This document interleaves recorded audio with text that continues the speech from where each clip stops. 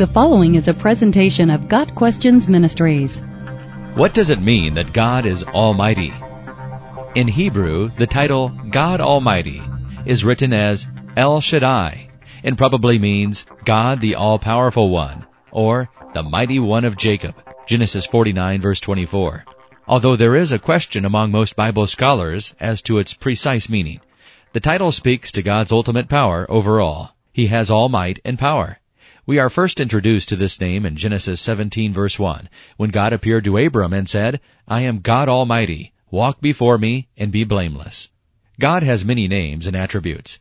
He is the Almighty, the Creator of heaven and earth, Builder of everything, the King of heaven, God of all mankind, and the Eternal King. He is the only God, the eternal God, the everlasting God, and Maker of all things. He is able to do more things than we can ask or even imagine, Ephesians 3 verse 20. He performs wonders that cannot be fathomed and miracles that cannot be counted, Job 9 verse 10. God's power is unlimited. He can do anything He wants, whenever He wants, Psalm 115 verse 3. He spoke the universe into existence, Genesis 1 verse 3. Furthermore, He answers to no one as to His plans and purposes. All the peoples of the earth are regarded as nothing. He does as He pleases with the powers of heaven and the peoples of the earth. No one can hold back His hand or say to Him, What have you done? Daniel 4 verse 35. When we see God as the Almighty, we are struck by His power and by the fact that He is indeed a great, mighty, and awesome God. Deuteronomy 10 verse 17. The identity of God as Almighty serves to establish the sense of awe and wonder we have toward Him, and the realization that He is God above all things without limitation. This is important in view of how He is described next in the Bible.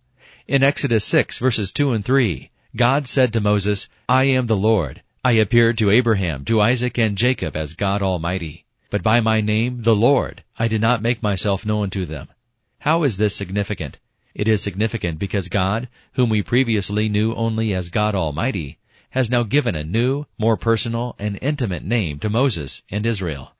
This desire on God's part for a more personal relationship with mankind would culminate later when God Almighty sent His only Son to earth, God in the flesh, to die on the cross so that a way for forgiveness of our sins could be provided.